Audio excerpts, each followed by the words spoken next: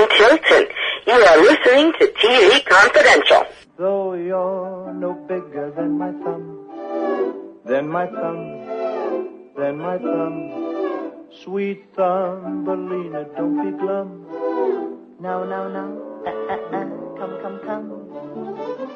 Ed Robertson and author guest David Koenig. David's books on popular culture include Mouse Tales, a behind-the-ears look at Disneyland, and Danny Kaye, King of Jesters, the first in-depth look at the life and career of the legendary entertainer. You can find Danny Kaye, King of Jesters, in your local bookstore, as well as Amazon.com, BarnesandNoble.com, and wherever books are sold online. We're talking about Mazursky and Tucker. You, David, you're telling the story about, they impressed Danny with their ability to improvise something for him virtually on the spot. And, of course, Danny was a master of improvisation, but for practical reasons, he did not do a lot of improvising on his show except for what became his signature spot on the show, the sit-down spot. Right. When what this was based on something he'd do on his stage show, which is that, halfway through the show, after doing all these crazy bits and song and dance numbers, he'd walk up to the apron of the stage and, sit on the edge of the stage, let his feet dangle off the end sometimes. Other times, as he got older, he'd actually sit on a stool. But he'd just start talking seemingly off the top of his head, sometimes interacting with audience members. Sometimes he'd bring in somebody from, another performer who was in an earlier act to play off of them, or sometimes he would just start telling a story about what happened to him during that day. Sometimes it was off the top of his head. Usually he'd have an idea of what he was going to talk about, that day without actually writing anything out. Mm-hmm. And he would just go off, and it was such a perfect, endearing moment that allowed people to think, you know what, we're actually sitting here with Danny Kaye, where he's not putting on a show for us, he's just talking to us, and it got people a chance to think they knew him and understood him, and it was just a wonderful performer-audience bonding mechanism that the folks who put together his TV show immediately knew this is the one thing we have to figure out how to translate that to the TV show, because more than anything else, we have to have people in their homes connect with Danny. There has to be some sort of long distance bonding going on there for them to want to keep inviting him back into their homes week after week after week. And so at the end of every hour-long show, he would sit on a stool and tell a story or talk about his day or bring out another performer to do a little song, often a child, something like that, but just something to connect with the audience. And usually there'd be a subject for him that he knew he was going to talk about, like a wacky story he had about his trip to Russia or something. Mm-hmm. He knew he would tell that, or he knew little Victoria Meyerink would come out and they would sing Thumbelina, or but I mean there was no actual script written for that portion. And every once in a while it was off the top of his head. I know it was just the third show of the season.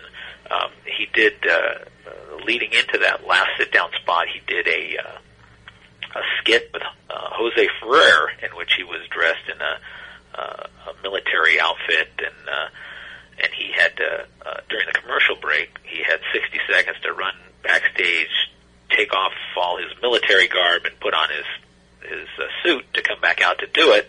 And it was filmed live on tape, so there was really, even though they were taping it, they stuck to schedule. Mm-hmm. And so when 60 seconds came back and the camera came back on, there was nobody on the stool. And they're like waiting, where's Danny? Where's Danny? All of a sudden you could hear him screaming and yelling backstage and pots and pans dropping and whatnot. And finally he comes staggering out from backstage, half in his suit and half in the the boots and pants from the outfit, and he spent the whole sit down spot ad-libbing the story about how much trouble it was to get the costume change was, and all off the top of his head, and rather amazing, and the best part of that show. Absolutely. And it's now, you mentioned Thumbelina, and Thumbelina, of course, from Hans Christian Anderson, and you talk about this. This is one of the other things you talk about in your book, King of Jesters.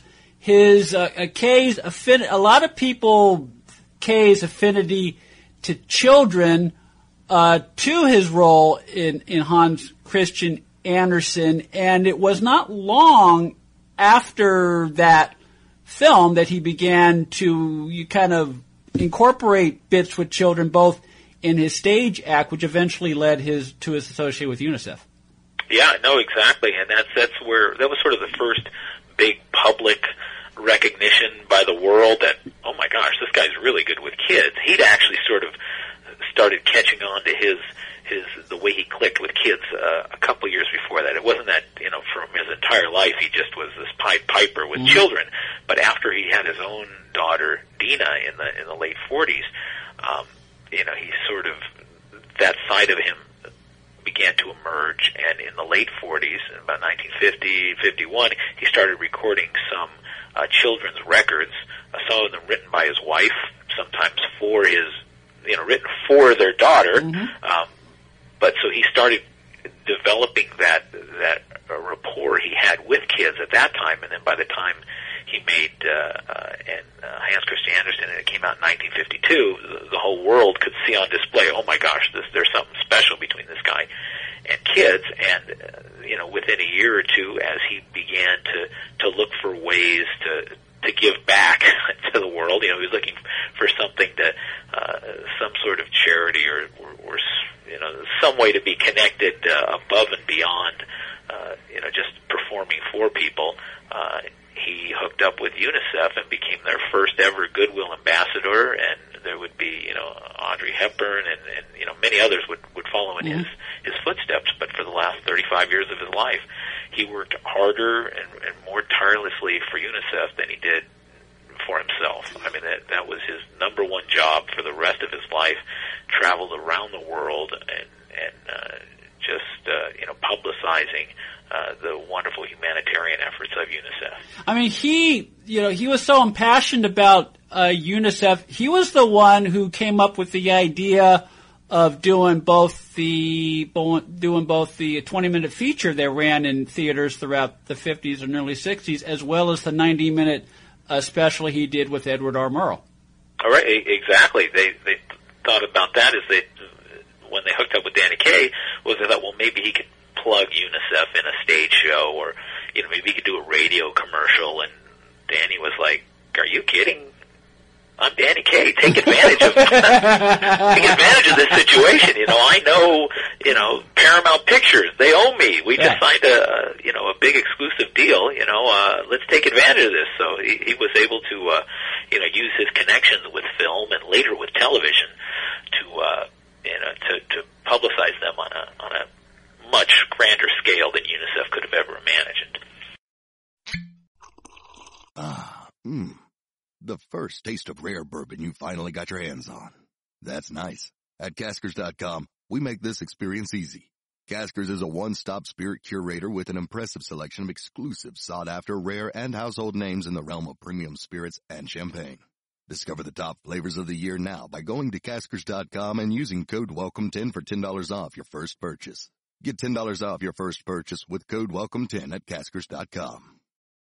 One more item, if you find yourself working from home these days, and let's face it, we're all working from home these days, and are looking for a simple way to operate your business by phone, you might want to check out Grasshopper. Grasshopper, the new virtual phone system designed specifically for entrepreneurs. Grasshopper works like a traditional phone system without any of the hassle. That's because you don't have to buy any hardware or install any software. Everything is done virtually. You can manage it online or by phone. That means callers can reach you wherever you are, any time of the day, on your cell phone. Check out trygrasshopper.com/TV Confidential to check out how it works. With Grasshopper, you will sound more professional.